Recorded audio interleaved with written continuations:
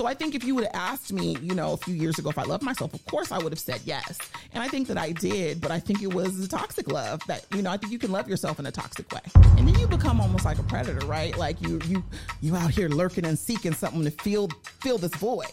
Saying yes to pleasure, but pleasure in all forms. Yes. Why was that transformative, helpful? For me, a lot of the men I was dating were not Black. And for a really long time, it was important for me to have a Black partner. How many people did you have in rotation at your highest point? A lot. At one point, maybe like 8 or 9. I'm going to ask what? Shoot, do I want to put this out there? Let me think. Oh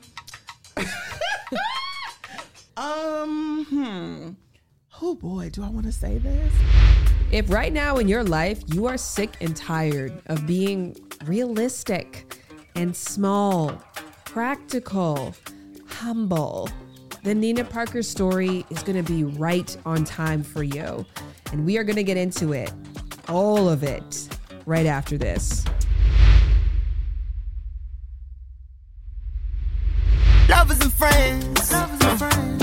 I'ma take you on a trip, baby, I don't pretend. I said, lovers and friends. I'ma hold you down to the end. I said, hi there, lovers and friends. Welcome to the podcast named the same damn thing I just said, Lovers and Friends, where we talk about sex, love, relationships, attachments, intimacy. My name is Shan Boudram. I am a certified intimacy expert. And that feels crazy to say right now that I'm an expert in anything, because I genuinely feel this present time in my life like a novice, like a beginner.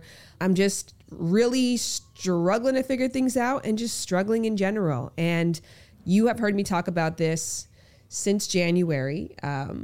And I would hoped that 6 months later I would have a different tune to sing for you, but I don't. And that's why this episode was really special to me, because it was a conversation with someone who went through a dark time, a deep, dark time, and came out on the other side with a renewed sense of hope, and also too with a bigger, deeper understanding for what is possible, not just for her, but in general. And it was the kind of story that I needed to hear today, because I realized something about myself I went through a period of time just like what I'm going through right now, exactly 10 years ago, which I only came to that aha 5 seconds ago, that when I was 27 years old, I stopped dreaming because it came to be something that made me sad. It came to be something that made me feel hopeless, because all of the things that I wanted seemed so out of reach, so impossible for me. So I just stopped doing it altogether. Now, I'm not someone who believes in fate or who believes in destiny or miracles. I have a very practical, pragmatic approach to life. I believe in probability, and we can unpack that at a later time. But I ultimately believe that you can put yourself in position through the work that you do to give yourself a higher chance of getting what you want. And that's the most amount of control that you have. But furthermore, there's nothing on the other side like luck or destiny that is controlling things for you. But the one thing that I do that I think definitely conflicts with that is, for my entire life at 11:11, I have always said affirmations. It's something my mom instilled in me. And so when I see that time on the clock, I will spend that entire minute wishing for the same thing over and over again.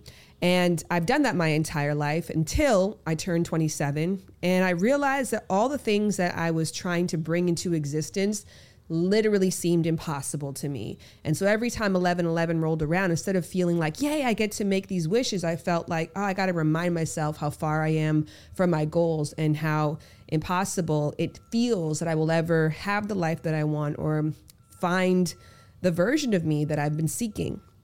And recently I realized I got back to that place. Furthermore, the compromise that I've made with myself during my 11:11 dreaded moments of late have been, let me say something, so I'm going to wish for other people. And I do. So I wish for my husband. I wish for my daughter. I wish for my second baby. I wish for my family. I wish for my friends. But when it comes to me, I just don't feel like I have the energy. And that's what's really cool about Nina's story, because It's a time where she hyper-focused on herself and now is reaping the benefits of that focus. And I thought it was very poignant, given where we're at right now, in two ways. Both the fact that we're at the midpoint in the year. We are in June. So all of the visions you had for yourself for 2022, you might now feel overwhelmed by them, exhausted by them. And this might be the refresher that you need. Secondly, I feel like we are in a time of overcorrecting. I think a couple of years ago, it was all like self-love, do you are incredible, you're the best, you're a bad bitch. And now the tone on the internet is be realistic, be practical, see yourself for where you are, manage your expectations accordingly, don't dream too big. And in many cases, that self-love is an enemy to actual joy, development, happiness, and progress. And I think that that's fucking wrong. There is a meeting in the middle that has to happen. And I think in order for us to get there, we need to embrace stories of people who challenged the status quo and who broke the mold of what people said is possible right now, and who dared to love themselves despite the fact that we do live in a world where it is really hard to do that. And that's, to me, why Nina's story is so important right now, because I know from my DMs that so many of you are at the place that she was at in 2020. And what I hope for you is Nina's 2022. So this story, A Rom-Com Without a Partner, is written, directed, and starring by Nina Parker. And if you don't know, Nina is an Emmy-nominated TV host and fashion designer with impeccable eyebrows. You might know Nina from her days at TMZ, to the reunions, to her work now on E! News and E! Nightly Pop. But what you might not know is Nina is a history maker. The Nina Parker collection is available now at Macy's, and this collection marks the first time in the company's 163-year history that they have partnered ever with a plus-size Black woman to produce a line of clothing in-house. I love, and I can't say it enough, how much I needed to hear Nina's story, because it's filled with so many moments just like this. I've always just had this like feeling of like, this is going to be mine. And, some things come sooner than later, but the feeling never breaks. But, I just want people to know that you don't have to accept less. And specifically to women who feel like I'm at this specific age, of a certain age, you don't have to settle. You don't have to accept less. So let's get into A Rom-Com Without a Partner, starring Nina Parker. Thank you so much for being here. Thank you for having me. I'm so excited. I always save the pleasantries for the beginning. I'm so rude to the person until we start recording, and then I'm like, "Thank you, it's an honor." I've been, I've been on the timeline just seeing the clips. I'm like, "When's she gonna have me? Yes. When's she gonna have me?" And then you called. I don't like to ask people. I just like to manifest it. So I've been waiting for a minute. It's a tough podcast to have people on because I want to have taboo but illuminating conversations around intimacy. So to ask somebody else put themselves in that position is often difficult. And I said that to you before. I was like, it's like I'm an open book, but I'm not. It's a very weird like space I feel like I'm in, because I think people think they know a lot about me, but there's so much that I still don't say. So we'll try and find the balance today. Yeah, I mean, look, I'm opening up for you, okay. in a new way. But you push me back if you're like, no, we're not going there.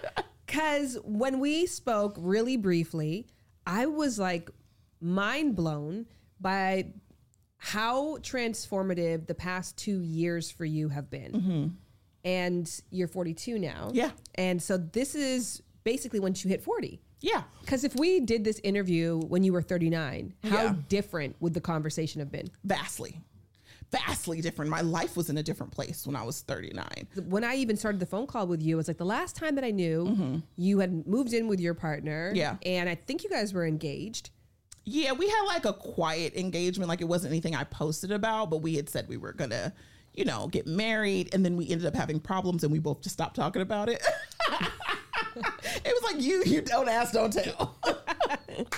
We love those engagements. Yes, it was like, we just go see how this goes, because we might not even be together tomorrow, which ended up, I ended up ending the relationship literally less than a month after I turned 40.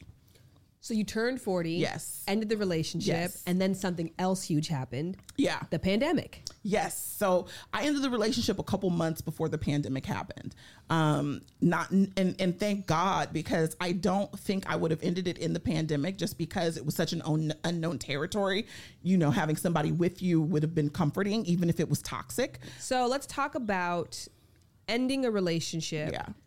And now being on your own. Yeah. And then the pandemic happens and now you're really on your own. Yeah. What was that like? It was rough, because I was used to someone being in the home with me. We had a dog. Like, I just kind of numbed out, watched TV, and just, working from home. And then, I began doing therapy like twice a week. More than getting through a breakup, it became less about that and more about understanding why I made the choices I made in my life, not only in my relationships, but with work, with family, with myself. Like, why am I making these certain decisions? Why am I doing these things? Why do I seemingly get into this type of toxic cycle continuously? I had to really dig deep and think about that and really take accountability, because usually when there's an end of a relationship, it's the blame game. It's like, it's this person's fault. They were toxic. I did all I could do. Which in your case, it was easy to do because he did glaringly bad things. Yes, but repeatedly though, right? So I allowed repeated bad behavior for years, instead of now someone who behaves in those ways would never even get my phone number. And it's not even shade, it's just facts. Like, there are certain energies I don't even attract anymore because of where I'm at with how I feel about myself and how I love myself. And when you love yourself and you speak highly of yourself to yourself, you start to attract people who do the same thing. When you don't love yourself and you talk negatively about yourself, you also attract people who say those things. I think people would be shocked to hear that, because you've been incredibly successful. You are incredibly beautiful. You are someone that people admire. You have hundreds, millions of people who know your name. And so to hear that you didn't love yourself might sound surprising. Well, I thought that I did, when I realized there were a lot of places where I didn't, was in my decision making, because I realized I was trying to be validated by a lot of different places in my life. So I think if you would have asked me, a few years ago if I loved myself, of course I would have said yes. And I think that I did, but I think it was a toxic love that, I think you can love yourself in a toxic way. Can you explain that? Like, what does it mean to love yourself toxically? Being in denial, and in doing things are going to harm you. And emotionally, physically, lying to yourself. I had this mirror in my living room. And during the pandemic, I really wasn't wearing no clothes. I'm walking around naked or just in my underwear or whatever. And so I'd walk past this mirror to go get a drink. And I'd be like, oh God, I'd pick myself apart every time I walk past this mirror. And finally one day I was like, well, what would happen if I just start saying something nice? Instead of being like, oh girl, look at your stomach. You're like, okay, that ass is lifted. What if I just hype myself like I hype my girls, And I really started to do that. I really felt like I suffered from severe body dysmorphia.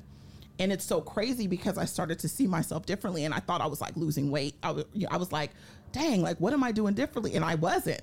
And I literally think I was changing how I saw myself. And there's that fake it till you make it. And I kind of did that a little bit. Let me just fake positivity today. Let me just, let me just believe this. Let me go sit by the pool and just feel something else. And it started to actually work. It really worked. And then I was a little bit of fake positivity for me became let me read this book then. And then it became deeper work. Do you think that it was all mindset that had to change, or did you have to change a lot of behaviors, practices, relationships? Yeah, both. It was first the mindset that had to start, and then I had to put in the work, because I think a lot of us get, geared up to change. You'll read something and be like, yeah, I read the 4 agreements, I'm ready for the world. And then it comes to apply it. And that's really the test, right? So yes, it's do I have the willpower? And sometimes I didn't, but it really I started to pick my boundaries better. If somebody wanted to hang out, I'd have to say, Nina, do you want to do this? Do you really want to hang out with this person? Do you really want to take on this project? I had to be that elementary with myself at first.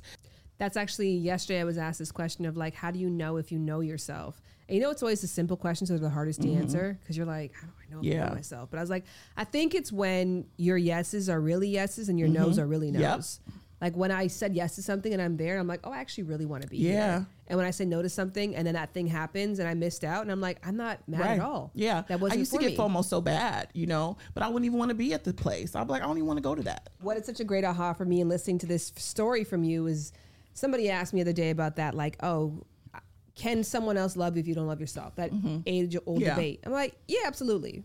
Right? Yeah. Like if you need rice to live, but you don't know how to make rice, can you in theory find somebody else to come mix the rice for you? Sure. Absolutely. Sure. But that person leaves. Right. And now what? Right. Now this intrinsic thing that you require to survive, you don't know how to do. And then the next person comes along, you can't educate them how to do it because you don't know how to do it yourself. And then you become almost like a predator, right? Like you out here lurking and seeking something to fill this void, because the ultimate goal is you want to be loved, but you're doing these things to get it. That because you're desperate. Could be manipulative or could be whatever. And I did that, you know, as well. And also it's just so much pressure to put on somebody else to give you the validation that you need for yourself. It's not fair to say you have to fill me up for me to feel whole. You need to be whole on your own. Absolutely. And then when that person isn't doing it the right way, but they're doing it, you're like, I don't know how to correct you. Right. So maybe I'm the problem. Right. Or I don't know how to fix the problem. I know I don't feel good, but I have no idea what to do next. Right. So it sounds like you developed your own How to Love Me manual. Yes. Can I get the IKEA short pamphlet? You know how when you get instructions, you get the long manual, and then you get the little paper one that's like, you're not going to read the manual. Fine. Here's the little short thing. Yeah. What you learned through the pandemic and through that time, when you learned how to love yourself, how do you love Nina? How do you love Nina? Listening, through kindness, through patience, because I still sometimes have a short fuse, and my defense mechanism is to just cut it. And probably through humor. What about verbal affirmation? Because it's something that I know you did, you know, the letting go of the validation was important, but then also giving that to yourself was important. Yeah, I like that. I'm more of an acts of service kind of girl, though, because you can't believe every compliment and you can't believe every criticism. Yes. So I'm kind of in this middle place with those. So acts of service for me is more imperative. When did you leave the house and start feeling like I am ready to be loved because I love myself enough? 2021, probably. I got vaccinated and was like, I can be outside a little bit. and I, because I did try to do the apps. The apps were never for me. And so I didn't really meet people that way and didn't even trust to meet people that way. So I really was meeting people organically, like just being out, or a friend would have a little something and I would meet. It was so crazy because before I felt like I would never meet anybody and I was in a different mentality. But then now it was like, every time I went out the house, I felt like I was meeting somebody. It was to the point where my best friend was like, where are you meeting these people? And I'll be like, girl, it was so random. I was just parking my car. And I just parked next to this man and met him. So it was really, but I also told myself I'm open to any possibility. And I think that every day before I go out, like I'm open to any possibility. Wherever this day takes me, I'm open to it. How many people did you have in rotation at your highest point? A lot. Not sleeping with all of them. At one point, maybe like 8 or 9. Amazing. You know, but just and not sleeping with everybody, not going out with everybody, but speaking to listen, we're not here to judge. You know, it's an open space. But like, you know, it was a point where it was almost overwhelming. Like and these were people who I decided that I wanted to continue to communicate, not including like just meeting someone out, you know, at an event and exchanging phone numbers and just deciding I can decide really quickly if this is somebody I even want to continue to talk to. Were they compartmentalized relationships? Like one person was for X, one person was for dinner, one person was to come to the club with? It's cool because I feel like I'm meeting these really interesting humans and not all of it has to be one thing. And exactly. I think that's important too, because like I think my mindset changed when I turned 30, really, that I was like, not everybody that I meet has to be the one. Right.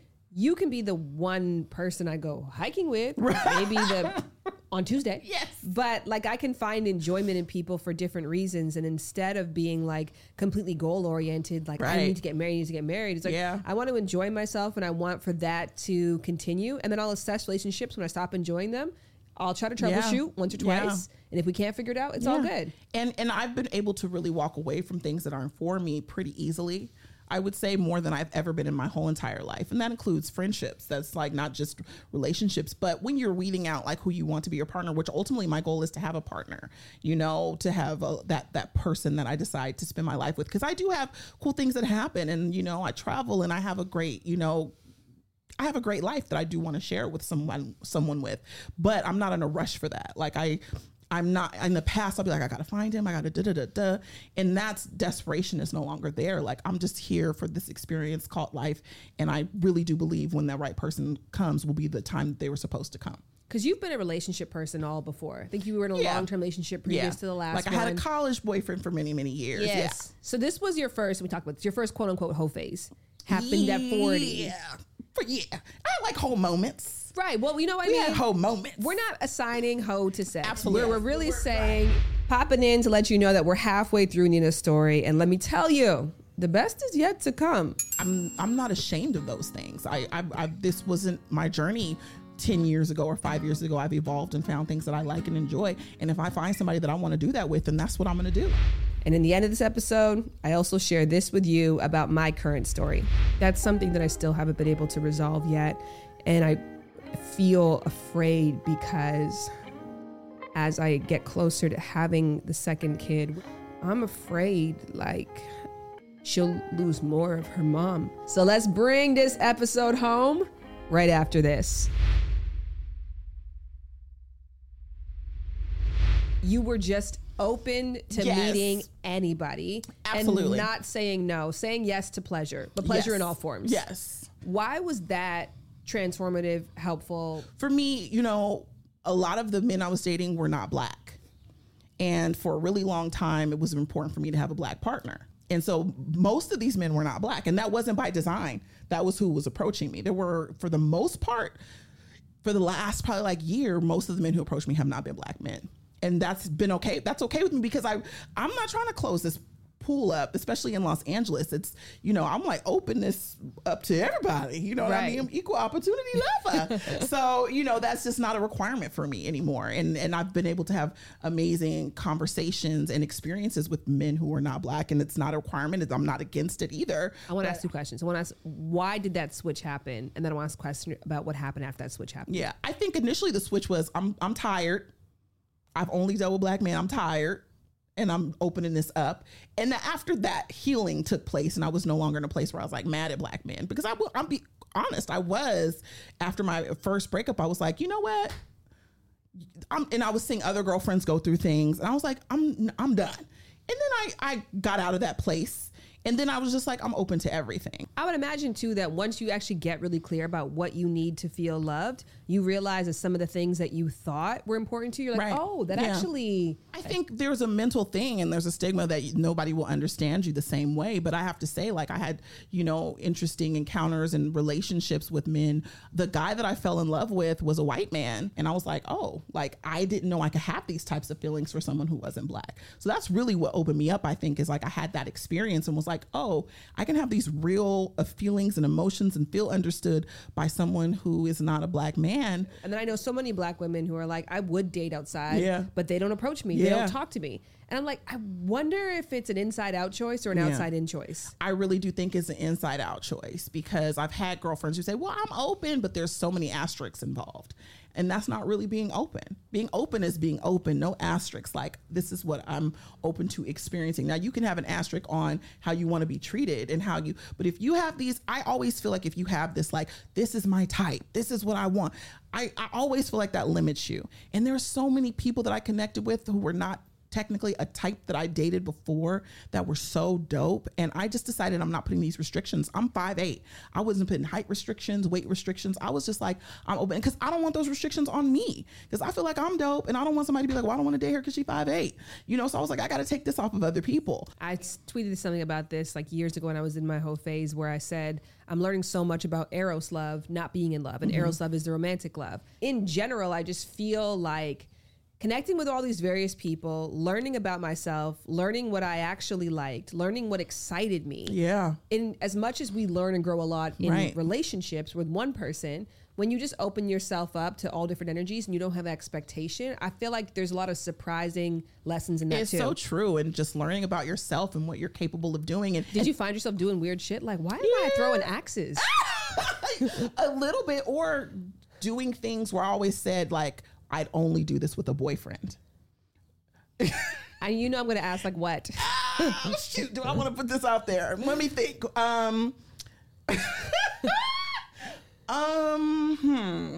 There were just certain things where I was like, I only do this with my man. Oh boy, do I want to say this? Well, I'm going to go with anal for 500. yes. Yeah, I mean, okay, we're adults, it's something that I enjoy. Which is hard to find, girlfriends that you can talk to about it, because it's a closed off topic. But I was like, dude, I'm not about to wait. Right. Sphincters intended. I was like, dude, if this is something I enjoy, do I gotta wait for my man? Like, I don't know when he's gonna come. Like, maybe could it just be somebody I trust? And so, I'm not going to be ashamed if there's things that I like and I enjoy. Also, too, reserving certain behaviors for our quote unquote men right. sometimes can be negative in both capacities, because we put up with shit that we would only put up with from our man. If I'm in a good space with you and you're in a good space with me, then we can exchange mutually. Exactly. And there was also that stigma of like, well, am I giving everything away and not saving anything? But for me, it's like, you're evolving and growing. Exactly. And if someone feels like, oh, I'm getting everything from her, so I don't need to be in a relationship with her, then that's really not somebody I would want to grow with anyway. I'm not ashamed of those things. This wasn't my journey 10 years ago or 5 years ago. I've evolved and found things that I like and enjoy. And if I find somebody that I want to do that with, then that's what I'm going to do. Mm-hmm. And so right now I'm still dating. I'm meeting people as I can when I go out, and I'm open to meeting new people. There was this thing that you said that I want to talk about. Okay. And you're like, what? Should I be scared? No, not at all. You said, I feel like I can get whoever I want. Yeah, I mean that in the sense of like I don't feel like I can see, Drake and be like, Drake is going to be mine. Why not? But maybe what I mean by that is if I meet with someone that I feel like I've never had a connection that was one-sided. I've never I've never met someone and felt like I connected and I was off.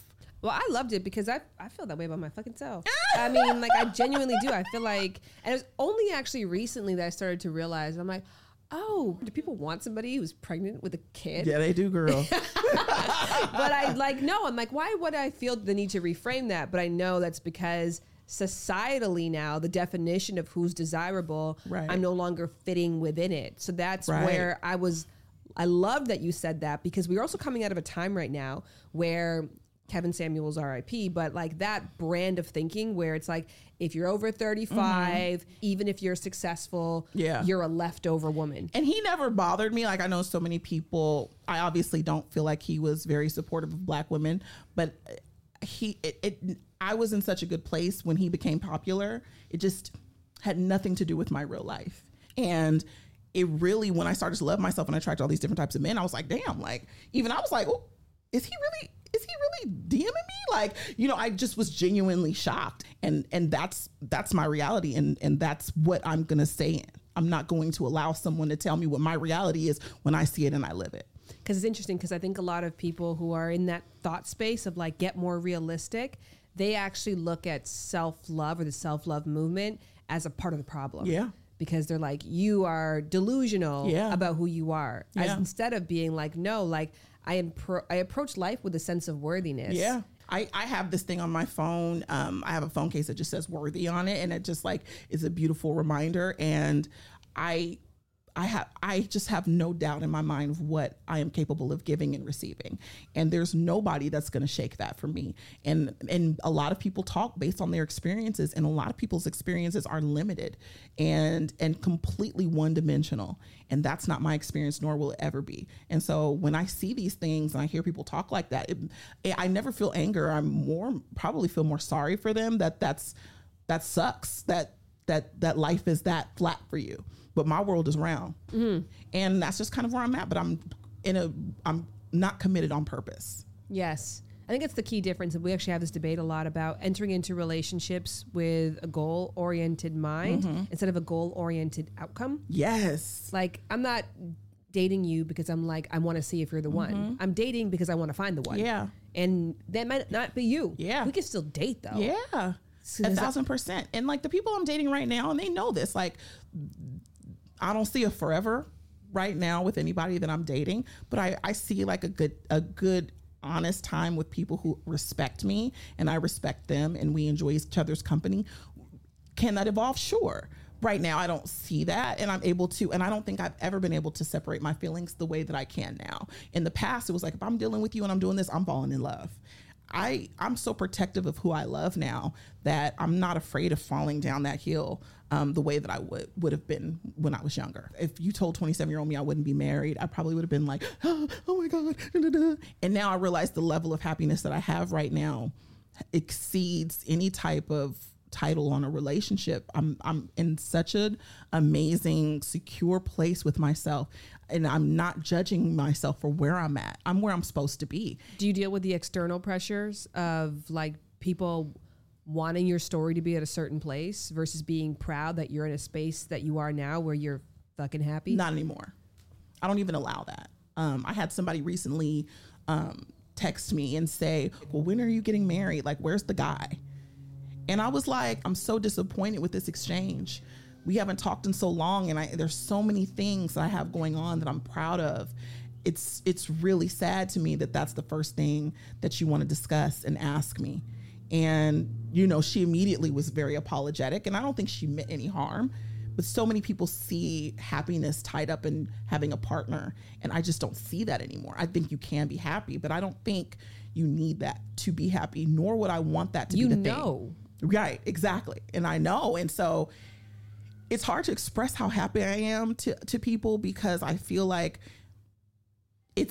there's such a conformist ideal about what happiness means to be like, you know, a woman, especially a Black woman, and successful. But, you know, I'm no longer really in a place where I need to convince people either. 2 last questions. One is kind of hard, so I give you a second to think about it. One probably come to mind easy. Who's going to play you in your movie? And what is the log line of the film? I don't know, maybe like Anjanae Ellis. Maybe she could play me. And the log line would be like from The Color Purple, like, I'm still here. It's like, I'm still here. Like, every time I see that performance, I cry. But it's so true. It's like being Black, being plus, no one wants you to love yourself. Like, people get mad when you love yourself. So maybe the log line will be stay mad. I'm still here, stay mad. I'm still here, stay mad. All right, so to end this episode off, I'm just going to chat for a couple of reasons. Number one, I'm really overwhelmed right now, and I did not have the time to produce a full episode as I usually would. And so I'm doing what I can and meeting myself where I'm at, which is huge for me. And number two, because this is actually, interestingly, the end of an era for this podcast in a way that maybe I'll explain in the future, but there's going to be a changing of the guards and a shifting of how we do things and where we do things. What we do is going to be the exact same, but a certain partnership is coming to a close, and a lot of things in my life I've kind of realized have needed to be in this state. So if you've been following this podcast, you know that I have the quote that I love by Steve Jobs, which is, you cannot connect the dots looking forward, only looking backwards can you make sense of things. So in the meantime, you have to have faith, you have to have hope. And I realized months ago that I was making the mistake that I made years ago, in that I kept making drastic changes in my life or doing big things and then expecting for it all to equal out to peace, to balance, to equilibrium, to some form of feeling like my feet are on the ground, because I always feel like I'm running. I feel like I'm trying to play catch up. I'm behind with work. I'm behind with being a mom. I'm behind with being attentive to this pregnancy. I'm definitely behind in terms of planning for the second baby. I'm behind in terms of being a good partner. I'm behind in terms of being good to myself. I'm behind in terms of being a good student. I'm just behind. And that's kind of the byproduct of where I'm at right now, wherein I'm doing a lot. And that means I can't do everything that well. but I'm also not ready to let go of any of the things that I'm doing. And in that stubbornness, I have to come to one of two conclusions. Either I'm just going to accept the fact that right now, maybe for the next 2 years, my rom-com is not going to round out to a happily ever after. We're not going to see what's on the other side of all this work until I'm finished grad school, until I've had the second baby, until both babies are out of diapers, until we have adjusted to a new hire and we have a system here where I'm not needed so much to do so much. But the thing is, I'm not there yet. And what I have a choice to do right now is get rid of some things and then try to pick it up later, or keep performing at mediocrity in many areas of my life in order for in a couple of years me to look back and be like, wow, that was shitty, but I'm glad that you did that for yourself. And that's my big aha right now, that I have to be okay with where things are at and find a new normal and a new level of joy, given the fact that I am taking on a lot and I don't plan on losing those things. So I might have to trade off some joy in the process. Is that depressing? But I know in a couple of years' time, I'll be so, so grateful. And I actually remember that. You know, I remember saying that a while ago about myself in terms of when I put my first book out. So I started as a sex educator when I was 19 years old. And during that time, I failed a year of college. I disappointed my parents greatly, got in a lot of arguments with them, got kicked out of the house, was struggling financially. But that was because I was starting my career as a sex educator.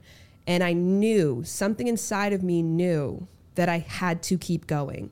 And I often talked in interviews about how inspired I was by that version of myself who pushed through the shit, even though everything was pushing you in the opposite direction. But I just knew that the only way to the other side was through. And I remember saying, like, I don't think I've ever gotten to that level again yet, because everything since that point, to some degree, especially once I turned 28 years old, everything since then has kind of made sense, right? Like, people are like, yo, you do so much. But I'm like, it's easy to do so much because I love what I do and it flows and it works. Now people say, oh, you do so much. I'm like, fuck, I know. And it's shitty and hard. And I'm really proud of myself, even though it's not the inspiring, everything will turn out great story right now. I'm proud of myself for putting myself through the shit, knowing that in 2 years from now or in a year and a half from now, I'm going to be so grateful to this version of myself who sacrificed a lot. That's my rom-com right now. And look, it's definitely not even close to being all doom and gloom. The most important things in my life, to me right now, and especially in this time, what I've realized, the relationship I have with my husband and the relationship I have with my kid, those two things are incredible. I genuinely feel, as a result of the episode that I did with Jasmine, that was called I Kind of Hate My Partner Right Now, I feel like as a result of that conversation, Jared and I have gotten to such an incredible place of knowing, of understanding, of perseverance together as a team. And it has been beautiful to be loved by that man and to love that man, especially of late, but in general. And that is such a huge win. I also love spending time with my daughter as she gets older. And that's making me crack up a little bit because I just wish I had, if there's one area that I'm like, you know, I can sacrifice not being as on the ball at work. I can sacrifice being kind of mediocre at school because we have such great communication between Jared and I. There can be some sacrifices in terms of our intimate life that we both are just like on the same page of, and we both have the same goal and vision. Even with friends or with everything else in life, that mediocrity or not being able to devote myself 100% doesn't come with guilt. But when it comes to Ryu, that's something that I still haven't been able to resolve yet. And feel afraid because as I get closer to having the second kid, which I definitely have to do an episode about this, I'm afraid like she'll lose more of her mom. And we love hanging out with each other. We love spending time with each other. We're really in our groove. We laugh a lot, right? You and I laugh a lot. We play a lot. We have a great time. She adores me. I adore her. It's like we have a great relationship. And she is patient with me. And I love the fact that even if I don't see her all day, when I do see her, she embraces me, arms open. And I have a lot to work through in terms of managing how I'm going to make space to love and to care for and to give to a second child when space is the last thing that I have in my life right now. So that is where we're at. That's what I really wanted to share. This is the part where I wish we were in deeper communication on podcasts, where I could read the comments to see where you're at in your rom-com story and what you would call this season of your life. What is the log line of your film? Who's going to star in your film? What's the story arc right now? So the only place that we can do that is through the rate and review section, either on Apple or Spotify. And I actually really hope that you do that, treat it as the comment section. Tell me about where you're at in your movie right now. And next week, would joyfully love to read some of those out and also joyfully tell you about some of the changes you can expect on this podcast as we transition, not transform, into something different. So we'll talk next week. Bye. Lovers and friends. I'ma take you on a trip, baby, I don't pretend. I said, lovers and friends. I'ma hold you down to the end. I said, lovers and friends. Lovers and friends. Yeah, and I said, lovers and friends. I'ma hold you down to the end. Lovers and Friends is executive produced by Shared Entertainment's Shan Boudram. This episode is also produced by Two West Entertainment's Adam Krasner and Isabel Galan, Shared Entertainment's Sam Locke, as well as Workhouse Media. Engineering is done by Peter Karam.